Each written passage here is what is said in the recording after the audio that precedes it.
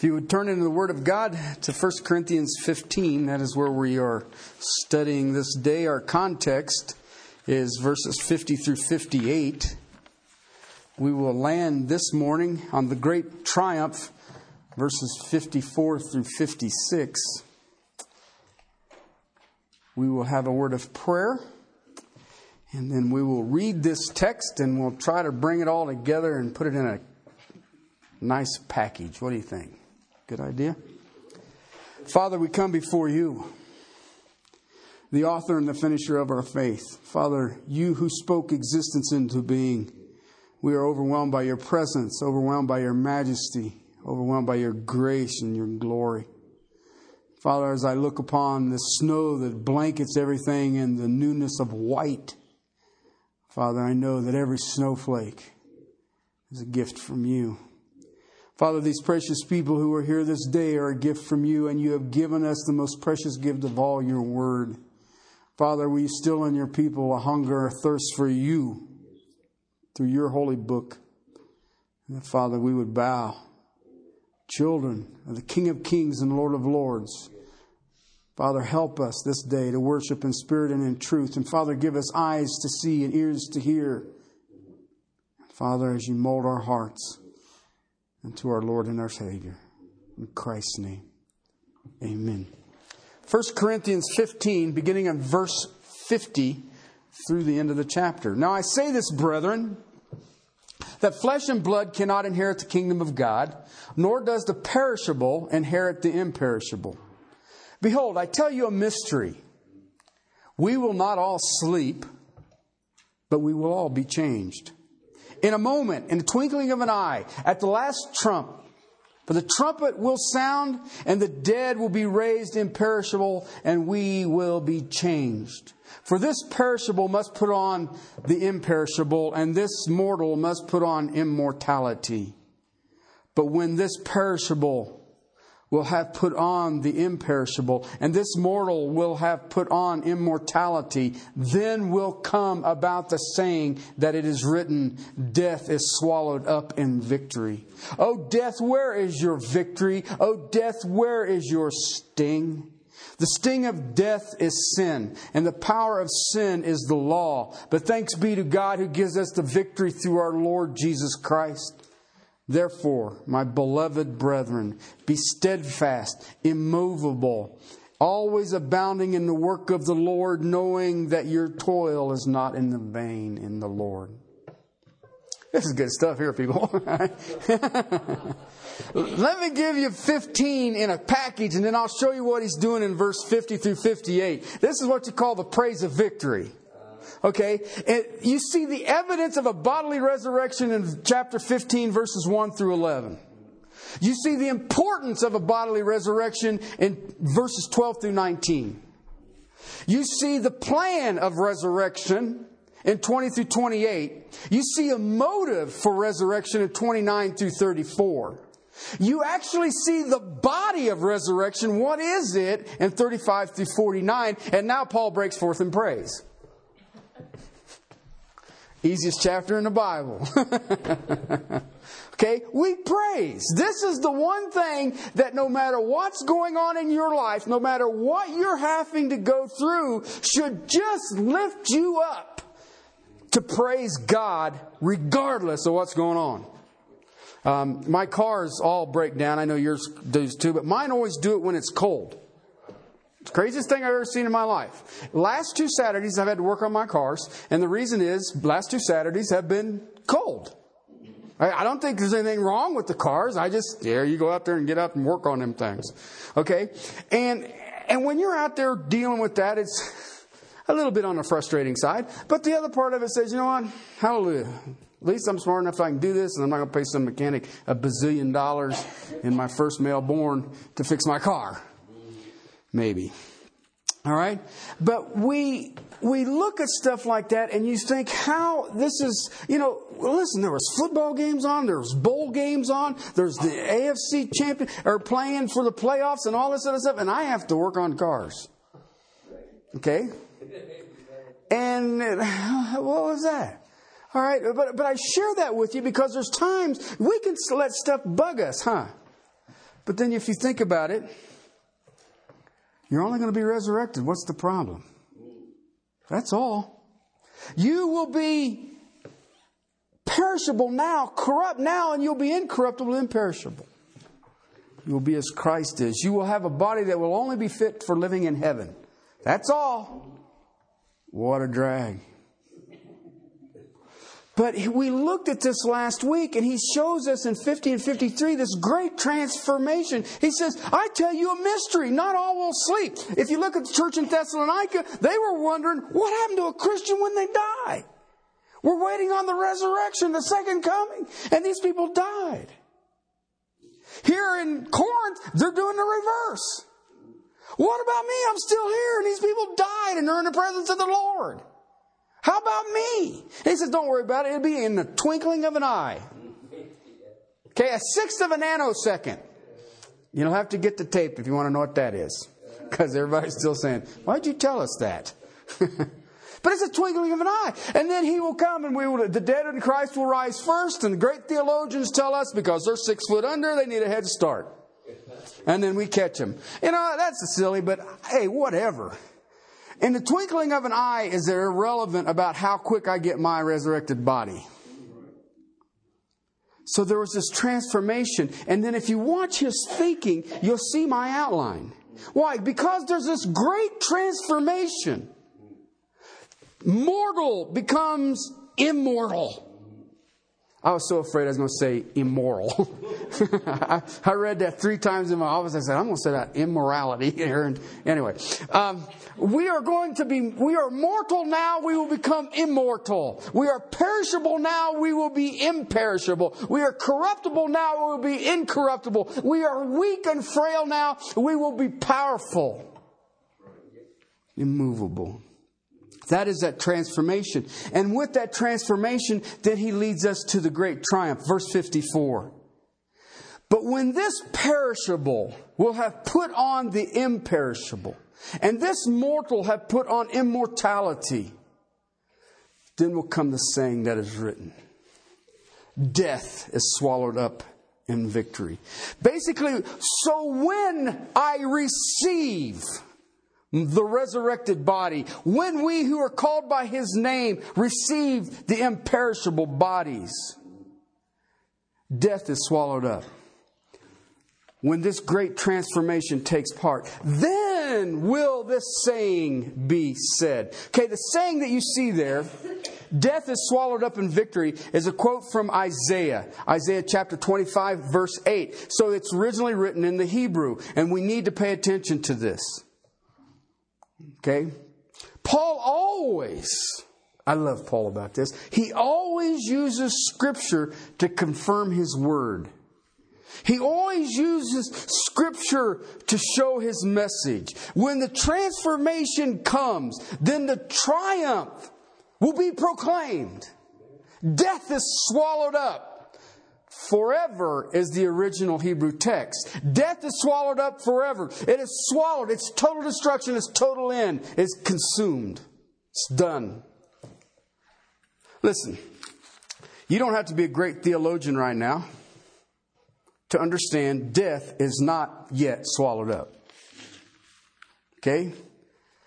When this perishable becomes imperishable, when this mortal is immortal, then we will shout with Isaiah, death is swallowed up. But not until then. Okay? Death is still an enemy. You know that. Okay? We, believers, may not fear death. I'm not afraid of death. When I was laying underneath the car the other day, I was kind of wanting it. It's got to be warmer. But anyway. But there's still a sense that death violates us. It still invades our lives. It comes into our domain. It breaks longing and loving relationships. You know what? I still see death removing those that I feel are greatly needed. I have in the last few years had to lay to rest several tremendous prayer warriors. And I believe that those are the greatest need in the body of Christ. And I'll be honest with you, there's a few times that I've kind of gotten a little cranky with God and said, we can't keep giving up these prayer warriors. There are those that I have seen serve God's purpose in his or her generation. I've seen it in babies. I've seen it in aged. And yet I still see death grabbing the souls and drawing many to hell for eternal damnation. Death is still an enemy. Even though Christians have no fear of it. And if you're really honest with yourself, isn't death a reward for us? It is the conclusion of the race. I'm done. Thank you. In some cases, he says, look, up there is the finish line. In some cases, there's the finish line. And yet, if it's a Christian, it's still a reward. Yet death still invades us. Death still has a blow to it. But there's coming a time when the Isaiah 25 verse 8 text will come as a great shout that we can look and say, death has been swallowed up. When we receive resurrected bodies. Swallowed up. Swallowed up forever. Now I want to give you the Hebrew word here for swallowed up because it is more than what you think it is. When you think of swallow up, you think of taking a banana and you eat it and you swallow it. Okay? That is not the term here. Let me tell you what Linsky wrote. Okay? Death is not, quote, death is not merely destroyed so that it cannot do further harm, while all the harm which it has wrought on God's children remains. The tornado is not merely checked so that no additional homes are wrecked, while those that were wrecked still lie in ruin.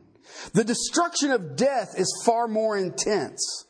Death and all of its apparent victories are undone for God's children. What looks like a victory for death and like defeat for us when our bodies die and decay shall be utterly reversed, so death lies in absolute defeat and our bodies live again in absolute victory. You got that?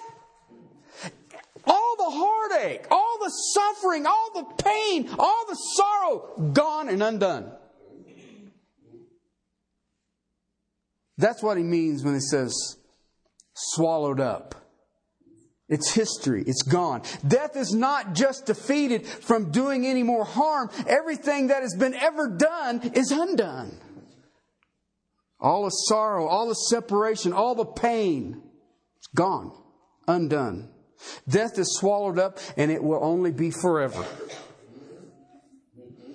The incredible wonder of this triumph should just blow your proverbial socks off.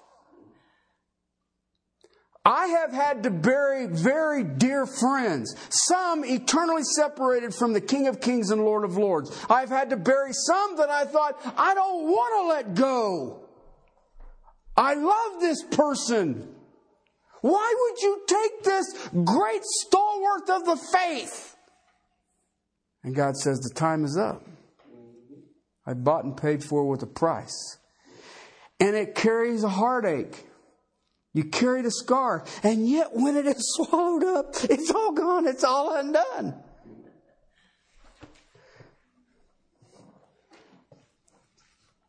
This understanding causes the Apostle Paul, and perhaps you at times, an incredible wonder of this triumph. He moves into verse 55, and you know what he does? He begins to taunt death. Oh, death, where's your victory? Oh, death, where is your sting?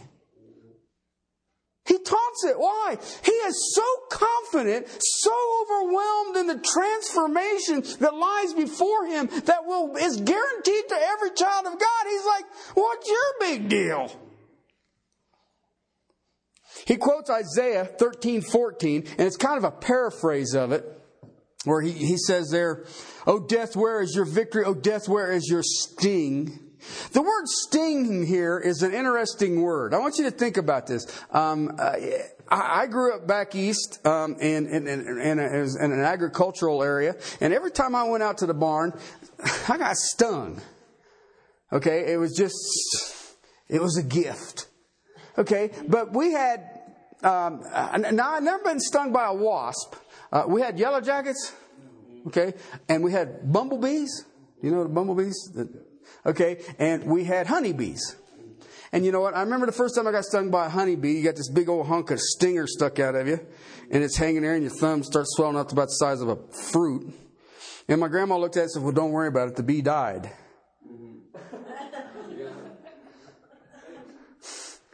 And I was like, "So? Look at my thumb." And she says, "Well, whenever they sting, the stinger pulls out and it kills them." And I sat there and said, "Well, how pleasant is that?" You know that if you have a bumblebee, they don't do that.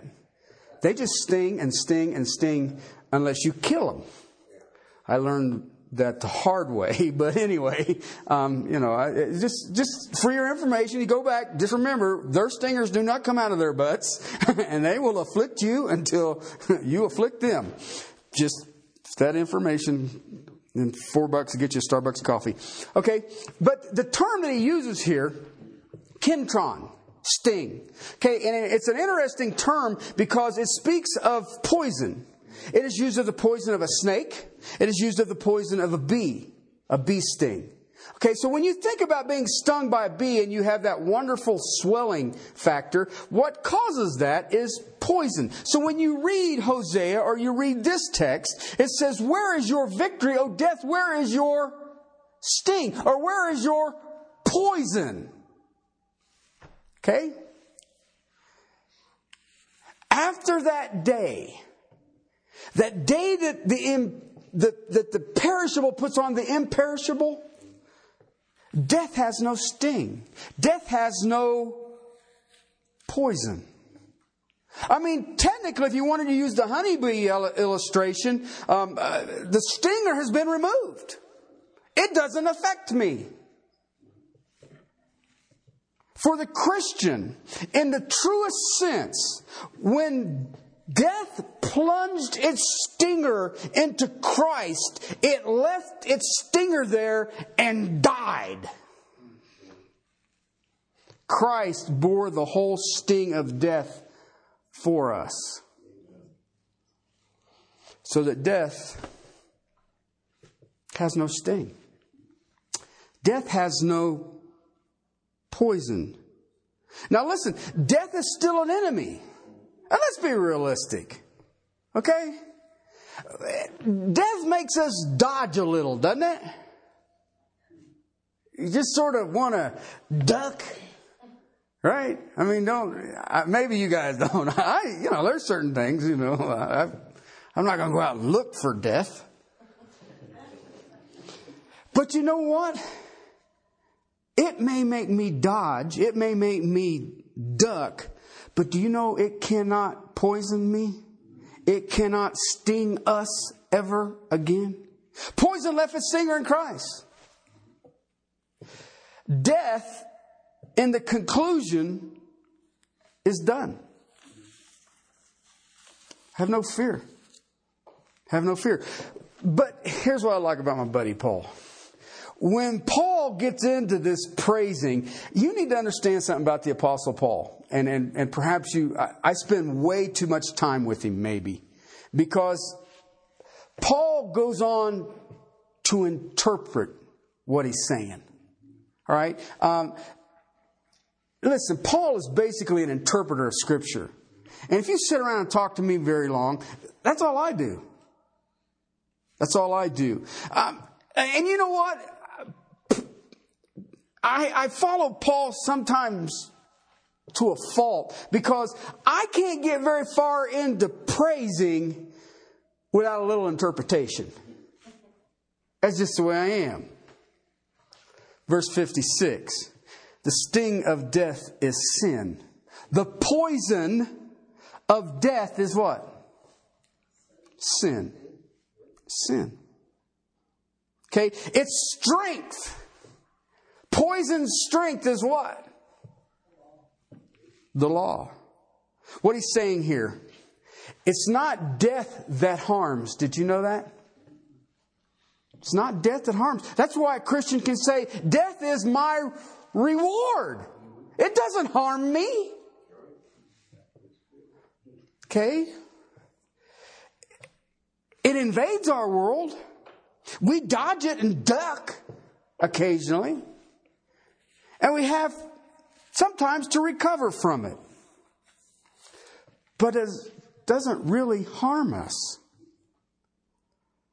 unless there is sin. Okay? The sting, the poison of death is what? Sin. What the heck is he telling me here? What does this mean? Wherever there is sin, death can give a fatal blow. Okay? But wherever sin has been paid for in full, and there is forgiveness and sin has been removed, then death no longer has a sting. Did you get that? You've got to understand it. This is basic foundational theology. Wherever sin has been paid, then there is a forgiveness and sin is removed. The penalty is gone. It's been nailed to the cross. And you know what? Every one of us should jump up and say, wow, the poison's gone. It doesn't sting. We can say on behalf of a believer, there is no sting in death. Because the sting of death is what?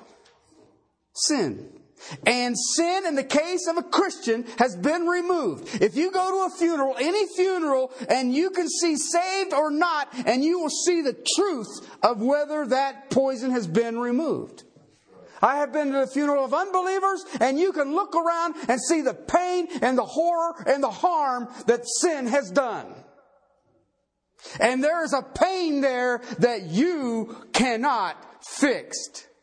It is done. You can go to the death of a believer and you will see heartache, but we do not grieve of those who do not have hope. Why? Because the poison of death, the sting of death is gone. It's gone. I buried I would call him my best friend. He was the best man at my wedding. I've known him longer than I've known my wife. We spent many, many years together. And he prepared to die, and I knew he was dying. He knew he was dying. His bride knew he was dying. And I coveted him.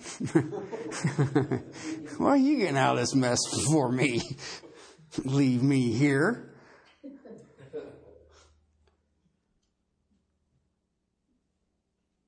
Listen, you know what? When I think about being forgiven, all death can do now is just buzz around and annoy me. Now that may sound silly, but the truth of the matter is, it cannot harm me. It does annoy me.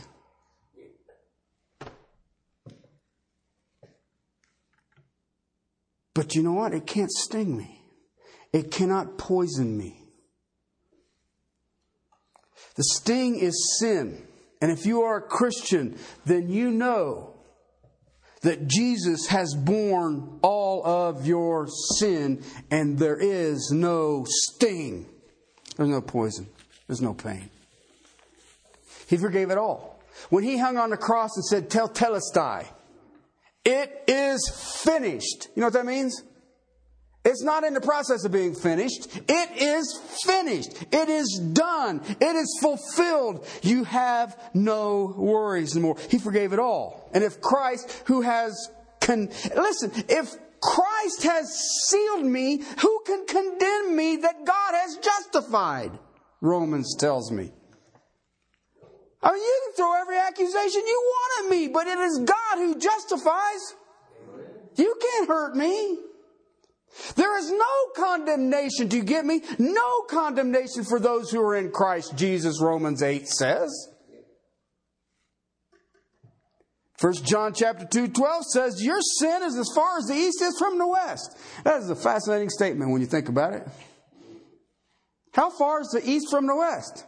I don't know, but if you drive east as far as you can, you'll never get west.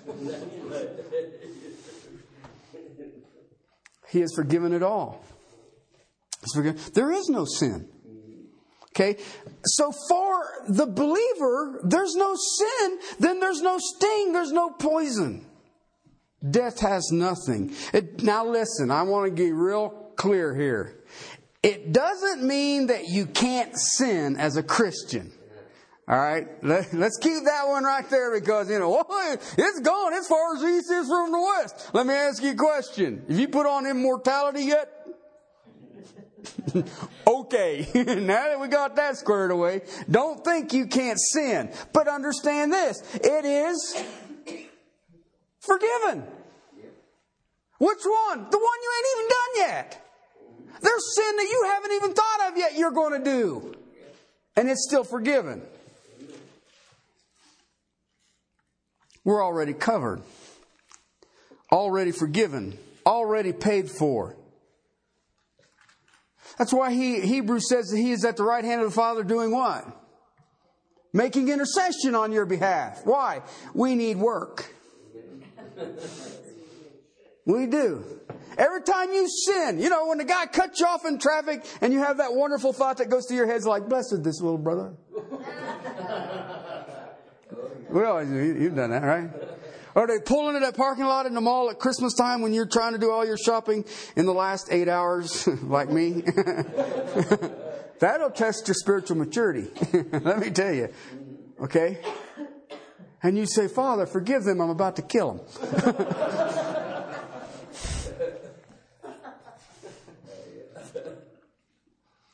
See, death has already killed once. It has killed for our sin. Killed Christ. When I think about Elizabeth's baptism, it says, I have been baptized into His death. I identify with His death. You ain't died, but you identify with His death. Why? So I can come back up out of the water and walk in the newness of life that is in Christ Jesus. Okay, but I got news for you. Before this day is over, you will sin. But it doesn't mean that water still wasn't cold. Perhaps when she stepped in it, she might have sinned. What was he thinking? That's better than Plum Creek. But anyway, do you see what I'm trying to get at? The penalty's paid. Now listen, that doesn't give you license. Doesn't mean, I'm just going to go sin. Why? I'm forgiven. No, because then you're probably not. Your sin will bother you. If it doesn't bother you, it'll bother me. No. But if your sin don't bother you, you have a bigger problem than what you think. Because if your sin doesn't bother you, then you have just cheapened the cross. And I'll let you explain that to Him when you see Him. Okay? Because look what He says here next. The sting of death is sin. All right. So the pain and the poison of death is what? Sin. All right. But look what He says then. The power or the strength of sin is what? The law. The law. Listen. What is it that makes us sinners? Or what makes us sinners is that God has set down certain principles. Okay? Listen, God didn't create and say, you know what? I don't really care what you all do. You can just do whatever you want. There's no rules at all. Just have at it. Have a nice time. No rules. Because see, if He did that, guess what? There's no sin. Okay? But God said, this is right and this is wrong. God set the standards. Okay? Have you ever heard this term? You can't legislate morality. You're right, I can't. God has. Okay? Well, you don't understand with the homosexual marriage and all of this other stuff. Let me ask you a simple question. Is murder immoral? You know what's amazing about murder? I don't care where you're at. It's immoral, and I don't care what planet you're on. It's immoral. And God doesn't have to sit down and say, well, these guys over here don't have the Ten Commandments. No, man. It is immoral. We know it. Okay? God set a standard, and when God set the standard, guess what? That makes sin a reality. Let's be realistic. Turn on the news channel, any news channel, and tell me that sin don't exist. I mean, you can even turn the volume off and say, sin still exists. Look. But I watch people and they say, well, hey, wait, dude. You say God set the standard, but you know what? I never read the Bible. I never heard the Bible. No worries. Oh, really? Read Romans 2. Okay? Because it says God planted it in your conscience. The law of God is written in your heart. I don't care who you are. The saints and the ain'ts all have the law of God there. God deposited His law in the heart of men as well as in the Word of God. And He's laid down rules. And it's against those rules that sin is manifest. And once sin is manifest, then the sting is given to death. Okay?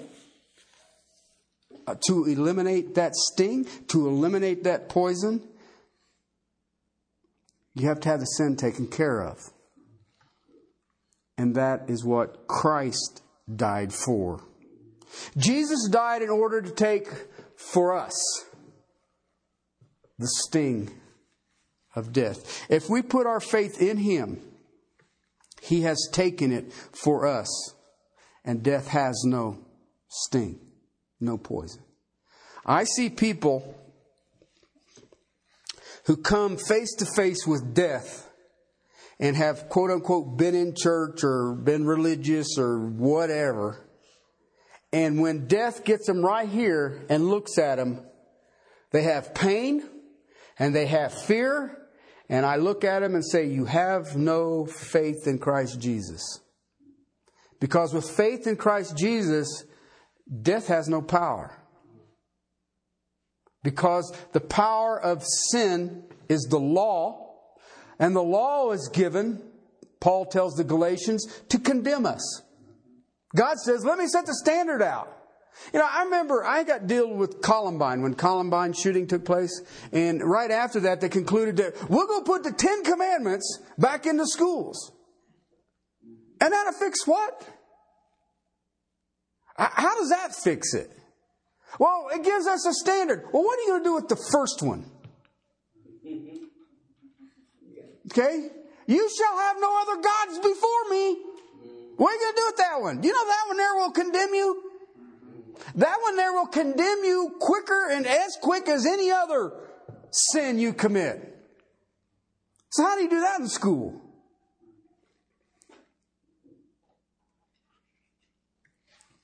Even though we break the law of God as a Christian, the penalty is paid. It's paid.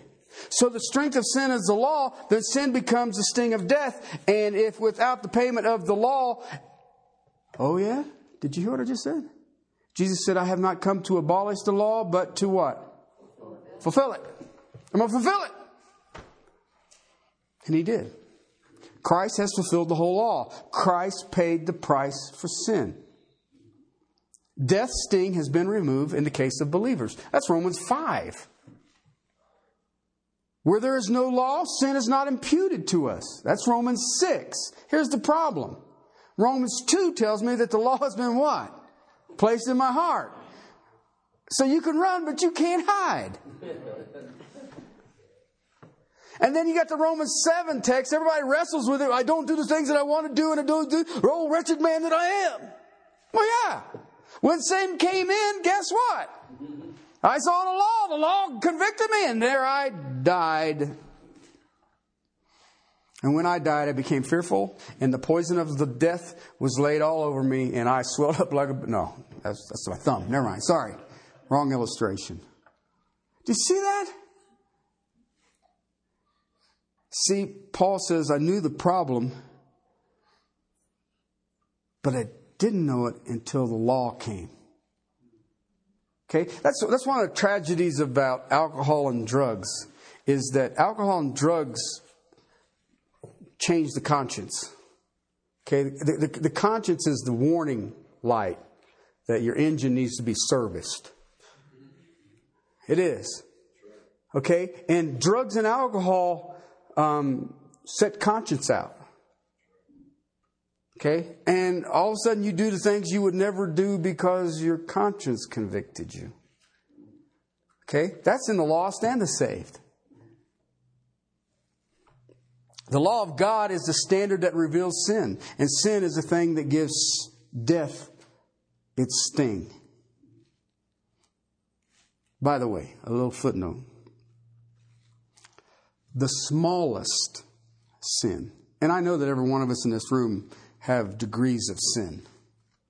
Whether we like to admit it or not, we have, it was just a white lie. It's just a little one. Okay? The smallest sin gives sting to death. You don't have to be a big sinner to need forgiveness. You don't have to be a criminal to have it unaccounted for, unrepentant. The smallest in our life of an unbeliever is enough to cause a fatal blow from death. But guess what? Sin's been swallowed up forever in the person of Jesus Christ. So when you see this, you have this great transformation that you should long for. We should be overwhelmed with. Because there is this great triumph that death has been swallowed up. Its poison, its power is no longer relevant. The great triumph over death. We have a forgiveness over sin, and we have grace over the law. Which leads to the great thanksgiving in verse 57 next Sunday. Father, I thank you for your word. I praise you for the amazing things that you do. Lord, I praise you for your word.